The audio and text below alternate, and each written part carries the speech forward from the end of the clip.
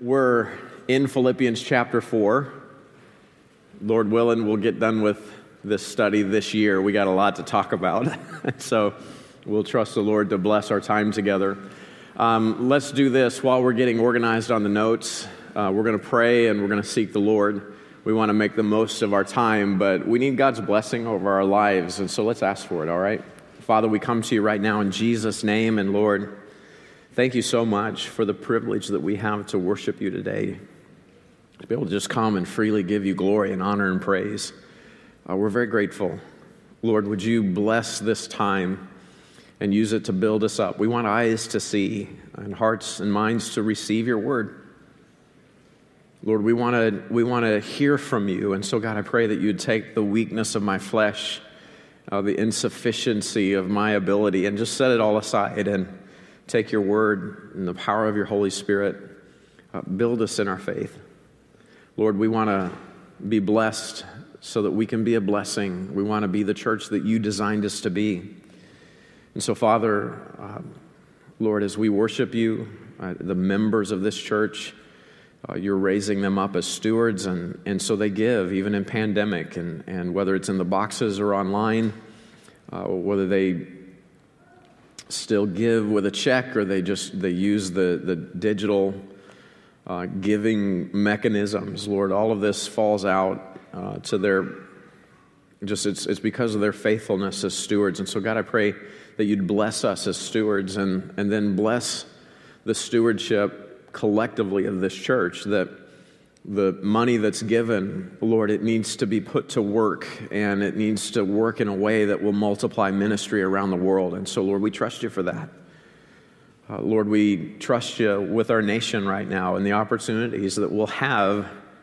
This nation has never been more divided. There's never been more conflict or turmoil. Lord, we want to confess right now that Jesus is our King. And our contentment is based on who he is in our life, and our citizenship is in heaven. But Lord, we thank you for this nation, and we thank you for the opportunity to point people to Jesus. And so we ask for that. We ask for open doors. We ask also, from the White House to local seats of government. Lord, we pray for kings and for all those that are in authority. Lord, because we want to live a quiet and peaceable life. And we want to live that life knowing that you're willing that all would be saved and come to the knowledge of the truth. And so, God, would you so work in our government that it still falls out for us having a quiet and peaceable life so that we can do the business that you've called us to do. We trust you for that. And Lord, in the face of conflict, we trust you for open doors. Lord, in the face of political uncertainty, we declare our confidence in the gospel of Jesus Christ. Lord, would you help us to be fishers of men? Nothing like uncertainty opens more doors for the gospel. And so we want to be busy in the harvest right now. Lord, bless our time, we pray in Jesus' name. Amen. So starting last Sunday, we introduced the Voice of the Martyrs again. We do this every fall. We want to make sure that we're praying for, you may think politically there's a lot of problems and persecution here in the States. Go live in the Sudan. Go live in Uganda. Go live in communist China. Okay, so we've got brothers and sisters around the world that are suffering greatly for their faith. And so the Voice of the Martyrs, that we order a bunch of material every fall, and the Neufelds make sure that we get that organized. And so on the counter, the connections counter in the lobby, grab some of the literature that's out there, find out how you can faithfully pray for the persecuted church.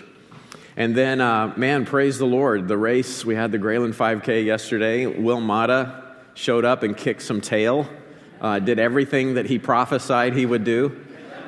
Even Jeff Gracier just gave up in the light of Will Mata's. Jason White chickened out, sent his wife to run his race. He was so scared. So, praise the Lord. We had a pastor show up to the race. I kind of just jogged. It's a sad year for me, but If the Lord tarries, there's always next year. And then I will destroy Pastor Mata. Praise the Lord. Okay, so we'll see. All right, Philippians chapter 4. We just looked at one verse last week. In verse 9, here's a church that Paul is calling to do what they were taught. So what you see in me, right? What I've modeled for you, right? Paul says they joined him, called him to join him in the doing of it. And so here was a church that was getting serious about the mission, and we're going to see that here in verses 10 through 13. They saw a life dedicated to the mission, and so they were on board. And so the question, as we get into verse 10, is, what do you care about? I want you to think about that for just a second. What do you care about? Well, I care who wins football. Are the Chiefs playing today? They are? What time's the game? Noon? Okay, this explains a lot. Okay, so I care who wins it. What do you care? What do you really care about in life? What do you care about? Look at verse 10. But I rejoice in the Lord greatly that now at the last your care of me hath flourished again, wherein ye were also careful, but ye lacked opportunity. Okay, so we read verse 10 and we're like, wait a minute, what about verse 6? So now, in verse 6, we're told not to be careful for anything, but now we're supposed to care about Paul? Being careful is a good thing? I mean, this is the opposite of what we were just commanded in verse 6. Look at verse 6 again for review. The question is, okay, are we full of self-care? Self is the next blank. Full of care for self. And so the command in verse 6 is, be careful, be anxious for nothing. Be careful for nothing. Don't be a worrywart. But in everything by prayer and supplication, with thanksgiving, let your requests be made known unto God. So the word that's rendered careful in verse 6, it just means to be anxious. So don't be a worrywart. Don't be anxious about anything. That's verse 6. So now in verse 10, it's okay to worry about Paul. In fact, Paul says, I rejoiced in the Lord greatly now that your care of me, right, now at the last your care of me hath flourished again. You were also careful, Paul said, over me. So how can we reconcile these two verses? Well, the key is this. We need the mind of Christ. Mind is your next blank. Ephesians 5:17 says we're not to be unwise, but wise, right? Wherefore, be ye not unwise, but understanding what the will of the Lord is. We need to know the will of the Lord. Colossians 3:16 says, let the word of Christ dwell in you richly in all wisdom, teaching and admonishing one another in psalms and hymns and spiritual songs, singing with grace in your hearts to the Lord. Okay, man, oh man, we need this. We need the Word of God in our life. We need God's mind to be our mind. We need to be able to think His thoughts. You remember Romans 8? How God was taking all things and working them together for your good? Because the plan of God over your life is to conform you to the image of Christ Himself. Do you remember that? God wants you to be like Christ. He wants you to think like Christ. He wants you to roll like Christ rolled. He wants you to be mature like Him. Who is Jesus? Well, in John chapter 1, you see that He is the living Word. In the beginning was the Word, and the Word was with God, and the Word was God. We find out He is the Creator God. Nothing that was made but what Jesus made it. So He is the living Word, and so you're never going to be conformed to the image of the Lord Jesus Christ unless you're able to transform your mind. Don't be conformed to the thinking of this world, but instead, Romans 12, be ye transformed by the renewing of your mind. You need to prove what is good and acceptable before God by going to the Scriptures. We need the Word of God over our life, and until we think like Him, we're not going to act like Him. And the reality is we'll never have Christ's desires. We'll never have His heart in this life. Again, we talked about this last week. Our Bible school students in the counseling class, they're learning that as a man thinketh in his heart, so is he, right? Who you are is what you think. So your thoughts, those inform your attitudes. Those inform your personality, and it's out of your attitudes that your actions are brought forth. So as you think, so are you. Well, we need to think like Christ, so we'll live like Christ. Most of the destructive living, the wrong decisions, the recklessness that happens in our life is because we don't have the mind of Christ.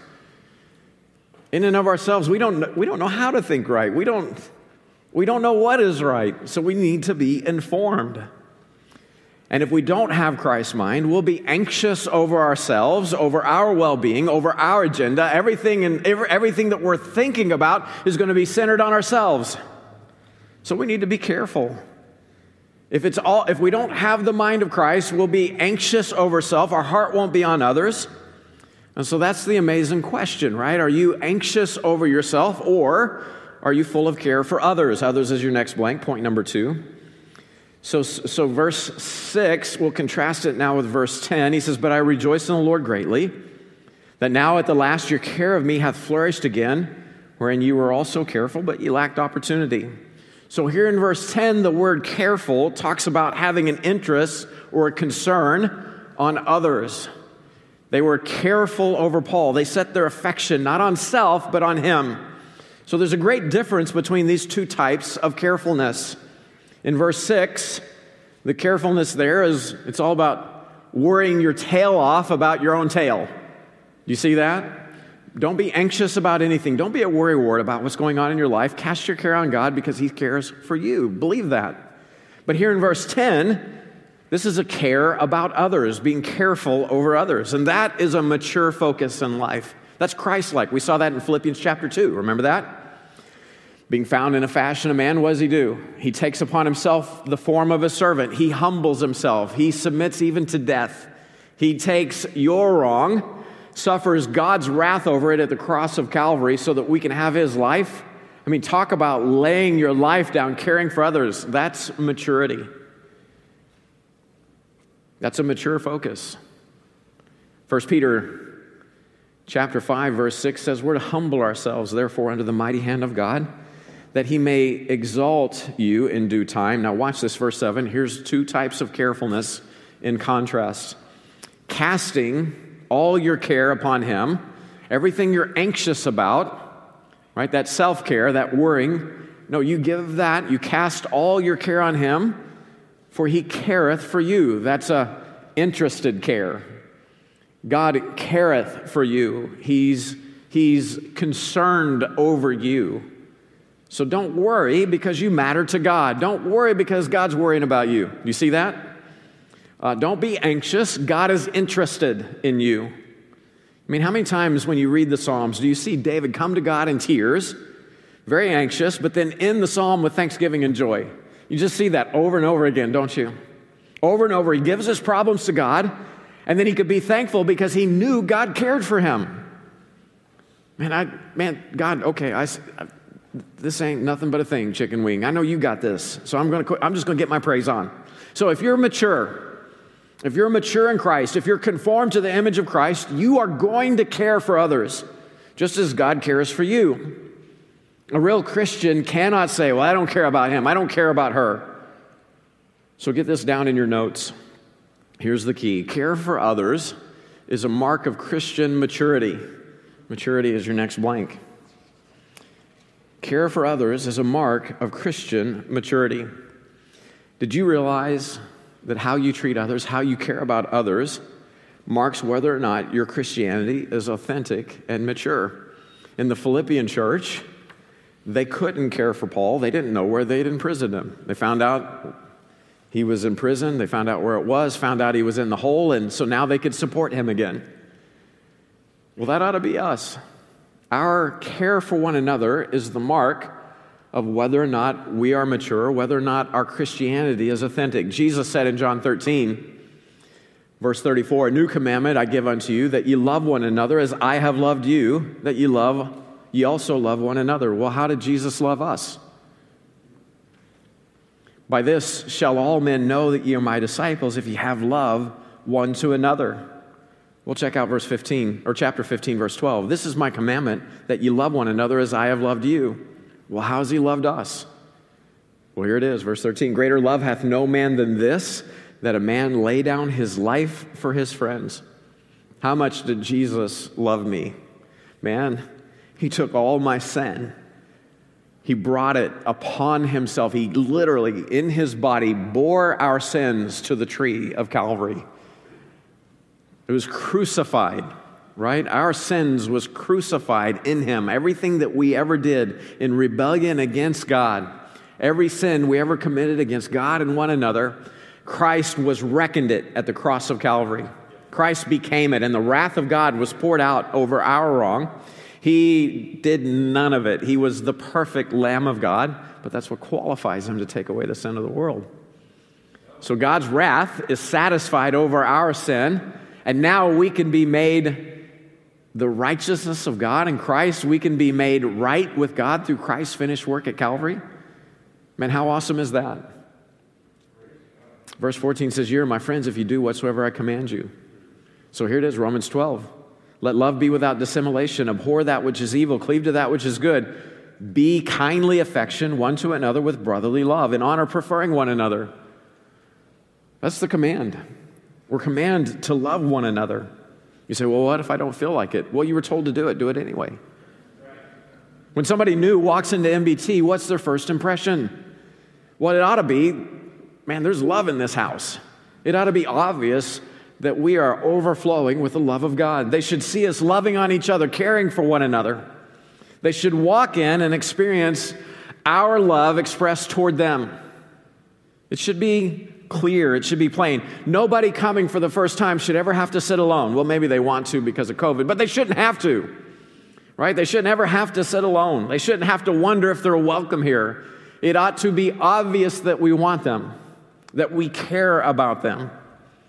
Paul said to the church at Philippi, okay, once you found out where they were holding me, once you had the opportunity to show care and love for me, before you lacked opportunity, you didn't know where they had me hold up. Once you found out, once you had the opportunity, you did it. So that's the question on the floor this morning. What do you care about? I mean, really, what do you really care about? Maturity, Christian maturity, looks for opportunity to care for others. So many of God's people call themselves Christians, but the only thing they really care about is numero uno. All they really care about is themselves. And it's because they're not mature. So how can I get to the place, right? You may be sitting here today saying, I want to be mature. I want to care about others, but I just really only love myself. I mean, I really want to care about others, but I'm pretty important to me. I don't know how to make that jump. How can I get to the place where, like Christ, I'm going to automatically care for others? How do I do it? How do I get to the place where that care, that love is real in my life? Well, let's look at verse 11, and here's the question. Are you content always in everything? Are you content always in everything? It's amazing that the idea of a correct care over others is coupled with the subject of giving. Giving is your next blank. And it's interesting to me that there are two ideas interrelated here. We saw first in verse 10 this idea of caring for others, growing to the point where there's not care or worry over yourself. We saw that in verse 6. There's not care, worry over yourself. It's a care, it's a concern that others are doing well. So that is the first idea. The second idea is this, that your contentment is based on where God has you in life. It's based on who God is in your life. Your contentment is with where God has you in life. So look at verse 11. And look at why these two ideas are connected. In verse 11, Paul gives the example of his own life. He says, not that I speak in respect of want. In other words, Paul really, sincerely didn't want anything from the church at Philippi. He wasn't after anything from them. His joy in their care of him isn't like what you feel at Christmas, okay? Oh boy, what am I going to get? What am I going to get? What are they going to give me? What's you see that box under the tree? What am I going to get? Oh, me, my. No, that's not it. No, Paul already had everything that he wanted. And he was thrilled in the fact that they were manifesting Christ's heart toward him. He was overjoyed in that. They had Christ's heart. They had Christ's mind, and that just blew him away. Now watch this. Christ is showing us more marks of a mature Christian through the example of Paul. And this insight into why some Christians live a life of joy, they have peace, they have contentment, regardless of their circumstances. And so we can't miss this. So get this down in your notes. A life of contentment must be learned from God. It's got to be learned of God. You have to learn it. You have to be instructed. Look at verse 11. For I have learned in whatsoever state I am, therewith, with that state, to be content. Okay, Paul, content with what, man? Dude, you are you're hanging out in a prison cell at the end of a chain. How can you be content? I mean, whatsoever state you are, we talked about this before. I mean, who could ever be truly content in the state of Nebraska? I mean, how could that happen? Paul says, in it, with it, I'm content. I'm content. Look at verse 12. I know both how to be abased. I know how to be demoted in life. I know how to be sent to prison. I know how to abound. I know how to be promoted in life. Everywhere, no matter my physical location, and in all things, no matter my personal condition. He says, I am instructed. I learned because I am instructed. In other words, I've learned the secret. Literally, what he's saying here is I've been initiated into this truth. I didn't discover this on my own. It's something that I had to be taught. It's something that God had to show me. I am instructed both to be full and to be hungry, both to abound and to suffer need. Listen to me. You need these kind of times in your life where you have rich times and then turn around and you hit the wall and everything comes apart. Because only then can you see it. Only then can you get, regardless whether I'm blessed or I'm just going through a rough time, Jesus truly is all I need. And if I have Him, I have everything. See, you need to feel like everything's going your way one moment and then turn around and wonder why. Man, why has everything in the world gone wrong? Because only then can you understand it. Christ is my hope.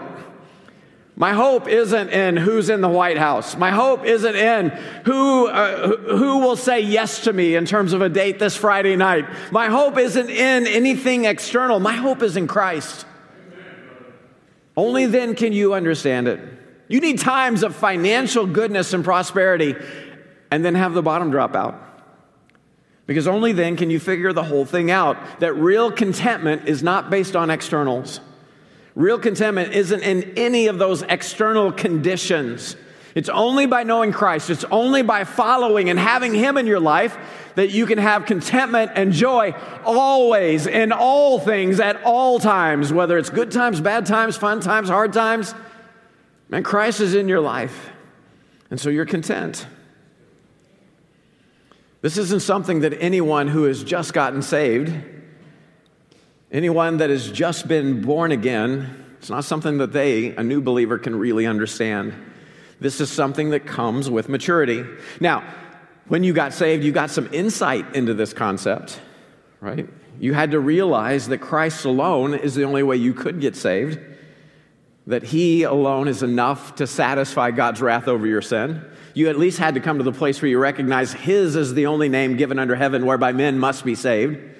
Acts 4:12. You had to have believed that what Jesus said was true in John 14:6. I am the way, the truth, and the life. No man cometh unto the Father but by me. At some point, you had to recognize Jesus is the only way to a right relationship with God.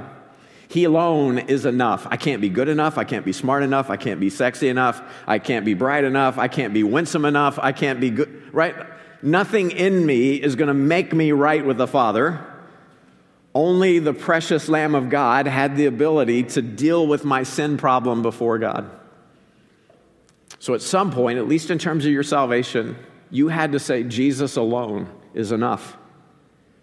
So you saw it on the level of salvation, that His work on the cross of Calvary was sufficient to save you from sin. But to learn that He's truly enough for a saved life, you learn that over time. Only through time and only through the Lord teaching. Only through instruction of the Lord can you truly realize that Christ alone is everything that you could ever possibly need. So get this down in your notes. A life of contentment puts you now in a position of strength. A life of contentment puts you in a position of strength. This is why Paul could say in verse 13, I can do all things through Christ which strengtheneth me. If you want a strong Christian life, if you want a mature Christian life, you're going to live your life, both good times and bad times, hard times, fun times, rich times, poor times. You're going to live it all in Christ. And you're going to do it knowing He's the only resource that you can't live without. You're going to understand He is your only real need, the only true source of real contentment in your life. Because once you have Jesus, you have everything.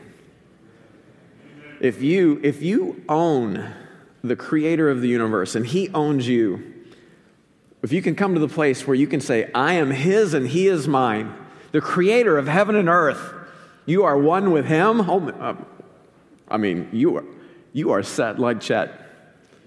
Again, I don't know who Chet is, but he's got to be a born-again, blood-bought, walking with Christ outfit. He's got to be a mature believer. You're good because you got Jesus. It puts you in a position of strength. Once you have Him, you have everything. Why? Because whether you're abased or abounding in life, that doesn't affect your contentment. Once I've got contentment, I'm good. I'll give you an example of my marriage. I dated a lot of girls. And I just kept coming back to this one conclusion. In terms of a married life, Cheryl is all I need.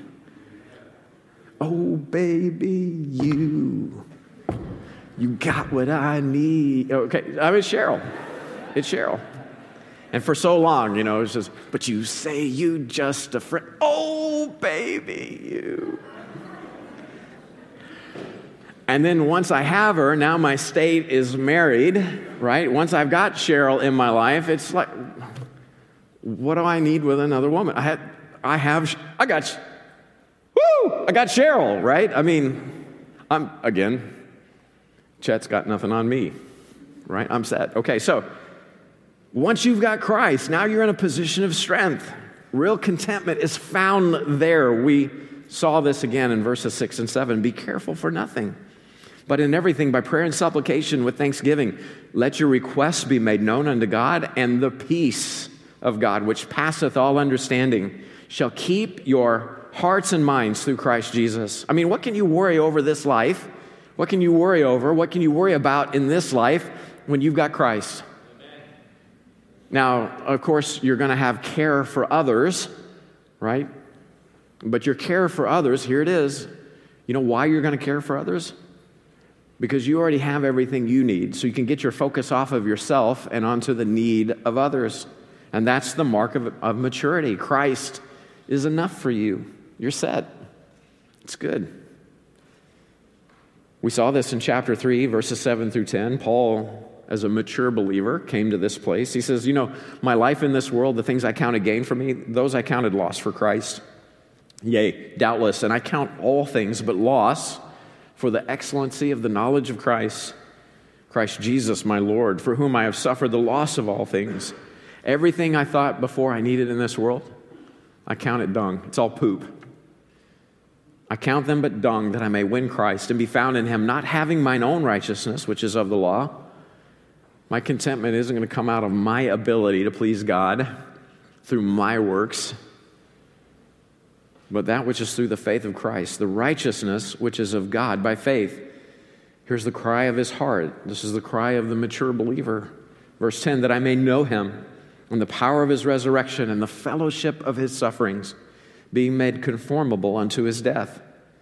It's the Holy Spirit through Paul that just keeps bringing us back to this one thing. And that in your heart, examine in your heart, can you truly say that Christ alone is everything, that Christ alone is enough for you, that knowing Him is your one desire? Are you at that place? Can you say that Christ alone is everything to you, everything you could ever really want? See, most Christians in this day and age, they can't see this. We're spiritually blind to our condition. We haven't matured yet. We haven't been shown this yet. We think we love Jesus and that He alone truly satisfies. Oh, yeah. Jesus is all I need. Christ is enough. But, I need that new I need that new Ford Bronco. Have you seen that new Ford Bronco? I need that car, man. I'd look so good in that. Oh, right? And so you obsess because it's a cool car. You say, oh, of course Christ is enough. He's all I need. And then that same day, man, even in the same hour, your heart cries, oh, I wish she would just love me again. I feel like I'm dying without her. Oh, baby, you got what I need. But you say you just a friend. But you say you just a friend. Oh, baby. Oh, yeah, Jesus is enough. Uh-huh. Yeah. Or, man, all I want in life is a color and a rent. Designer press-on nails. How am I ever going to get to be a size 4 again? And Jesus is on the right hand of the Father, heaving his holy guts. Check it out, Revelation 3:16. Because discontentment finds its way into every area of the flesh. For some of God's people, unless you're gorged at every meal, there's no satisfaction, there's no contentment in life. For some of God's people, unless you're sexually released, there's no satisfaction, there's no contentment in life. For some of God's people, unless you are drunk, high, or sucking down a heater, toking a lung dart, smoking a cig, there's no satisfaction, there's no contentment in life. For some of God's people, unless your tongue is destroying someone else because you got a story you just got to tell, well, there's no satisfaction, there's no contentment in life. Because you don't know what contentment is. You'll never know what true contentment is unless God shows you. Unless God shows you, until he instructs you in this truth, you're not going to see it. But once he shows you, he brings you to a place where you have to see that he is enough. Well, then you can be dirt poor and still be the richest person on the planet because you got Christ. You can come to the place where you have absolutely nothing in this world and nothing's going the way that you think it should. But if you still have Christ, you have everything. Paul modeled it to the church at Corinth, 2 Corinthians 6:10. He says, as sorrowful, yet always rejoicing, as poor, yet making many rich, as having nothing, yet possessing all things. That's how we roll. You see it in the example of Christ. Again, 2 Corinthians 8:9. For you know the grace of our Lord Jesus Christ, that though he was rich, yet for your sakes he became poor, that ye through his poverty might be rich. And we're called to live the same way. 1 Timothy chapter 6, verse 6 says that godliness with contentment is great gain. Content with what you have, living Christ, that is rich, right? It's great gain. For we brought nothing into this world, and it's certain we can carry nothing out. And having food and raiment, let us be there with content. But they that will be rich fall into temptation and a snare, and into many foolish and hurtful lusts, which drown men in destruction and perdition. For the love of money is the root of all evil, which while some coveted after, I don't have enough, I'm not content, I need more, I need more, I need more. They've erred from the faith and pierced themselves through with many sorrows. So mark it down. And this is just true for all of us, you care about what you have. Have is your blank. You do care about what you have. Or you care about what you want. And if you really understand that you have Jesus, well then what you care about will reflect that. I mean, what does the Bible say? Again, Matthew 6:21, for where your treasure is, there will your heart be also. So if Jesus is your treasure, guess where your heart's going to be? It's going to be with Jesus, isn't it? If Jesus is your treasure, well, then you can be content regardless of your circumstances. You can be content in any situation. If you're content, well, then you're no longer seeking to serve yourself. You're no longer seeking to please self. That's how contentment works, right? So Thanksgiving is coming up, and you probably know how this works. Thanksgiving dinner. Now, I'm not talking to the cooks, okay? This won't be quite the same for you. You know, when you're like barbecue doesn't taste quite as good if you do all the barbecuing because the smoke's been in your nose the whole time. You don't get the shock of barbecue that first time because you've kind of been marinating yourself. You became one with the rump roast, you know? Okay, so I'm talking about those of us who didn't prep the Thanksgiving meal, were the consumers of it. You remember sitting in the other room and you're visiting with family and you smell the turkey cooking and you smell the potatoes You smell the stuffing, you smell the spices, you just, the rolls, oh. Heaven came down and glory filled my soul. The rolls, the homemade rolls, the smell of that bread baking in the house. And what's happening now is your stomach starts growling, and like you'll go to talk, and underneath your tongue it's like, you're just like salivating. You're just like, you got to stand back 6 feet because you're just spraying spit on everyone. You're like, and so you start obsessing about it. You smell it and you must consume. Must eat. So hungry. The belly god's crying out, me. And it drives you nuts. And then, that you pray, God, thank you for this food. Thank you for this family. We give thanks. And then you get out those big platters with the side rails, and you pile all that food on, and you're wolfing this stuff down, and you're sopping up the gravy with the roll, and you're putting butter and jelly and the cranberry stuff. You're just going to town. It's really disgusting. Like if somebody was videotaping you eating that food, they would own you for the rest of your life. And so you just devoured that meal. And as you're finishing it up, right, supper. No, supper doesn't even exist anymore. It's not even a concept. You're not thinking about supper. You're not thinking about your next kill and feeding. No, you are satisfied. You are content. Now your mind can wander to higher pursuits. What's on the game? What game? What football game and a nap, right? Now you can get to bigger and better things because you've been satisfied. Well, that's the way it works with Christ. When you understand that your life is complete, that you are full, your life is full when you see Christ in your life, well, that is a source of contentment. All of a sudden, that new Ford Bronco loses. Those times were because I recognized that anything that was going to come out of my life, it wasn't going to be by my might or my power, but it was going to be through the person and the Spirit of Christ in my life. And, now I've been saved for 40 years, and I'm starting to figure a few things out. There is one thing. There is one desire. There's only one real need. What else? If I've got Christ in my life, what else can I really, truly want? Having things, well, it's nice. I know how to abound. But praise the Lord, I also know how to be abased. I know how to suffer need. And I can be rich in those moments of lack because I have Christ. Again, set like Chet. So can you determine today, this is the invitation, can you decide today that you're going to set your affection on Christ and find your contentment in Him? And then number 2, and I tremble to say it because I know how people nod their head, but they don't mean what they're saying. But could you ask God, could you come to the place this morning where you would, like I did, about 17 years ago, could you ask God to help you, to show you this? Paul says, I have learned because I've been instructed in this. And he went through some hell on earth to learn how to both be abased and to abound, to be full and to suffer need, to suffer lack. God initiated him. God taught him. God showed him what it meant for Christ to be everything, for Christ to be enough.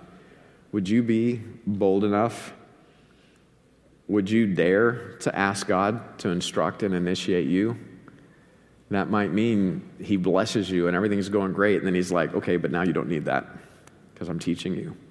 It might mean that everything's going your way, and then all of a sudden everything comes apart because God wants to show you, I'm trying to initiate you, I'm trying to teach you.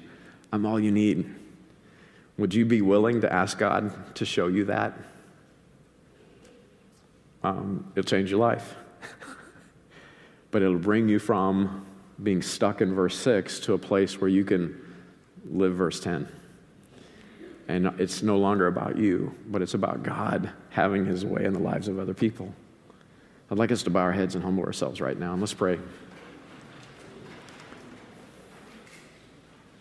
The Bible says if you're willing, right? 2 Corinthians 8:12, if there first be a willing mind is accepted according to that a man hath, and not according to that he hath not. You don't have the ability to truly say, Christ is all I need, until God shows you. Paul says, I had to be taught this. But if you're willing to learn it, right? if you're willing to say, God, show me this, well, then God will accept that. And he'll say, get on the bus, boy, it's time to go to school. He'll teach you. Is there anyone here that would say, Pastor, would you please pray for me? Because that's what I'm asking this morning. I'm asking for God to show me contentment in Christ. Yep. Okay, so there's many of us. Anybody else? Pastor, please pray for me because I want to ask the Lord to instruct me in this morning. Okay, so there's many. Is there anyone here that would say, Pastor, please pray for me because I'm not even sure I know God. I don't know that I've been saved. I don't know that I'm born again. I don't know that I have a right relationship with God the Father through the sacrifice of Christ, God the Son. I don't know that I'm born again. I don't know that I'm saved. Pastor, would you pray for me? Is there anybody like that here? Please pray for me. I'm not sure I'm a believer.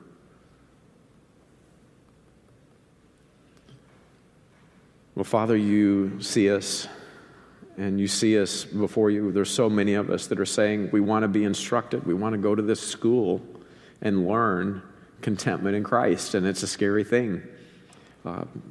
We may go through some hard time, but if you're with us in it, we give you glory. Nothing can be compared with the glory to come, and so we can give you glory now. Lord, I know that as you instruct us, you're showing us, you're teaching us that you're with us and that you're all that we need, and we can learn maturity. We can learn to quit worrying about ourselves and just worry about who you are, your blessing in the lives of other people. We can get the mind of Christ. And so for just the multitude of people that are saying, I need this in my life, God, hear their prayer.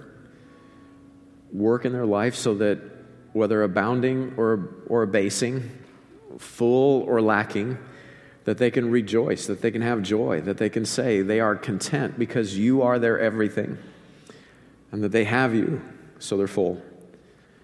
God, I pray that their testimony would be that, Lord, you've taught them contentment in Christ. And I ask this today in Jesus' name. Amen.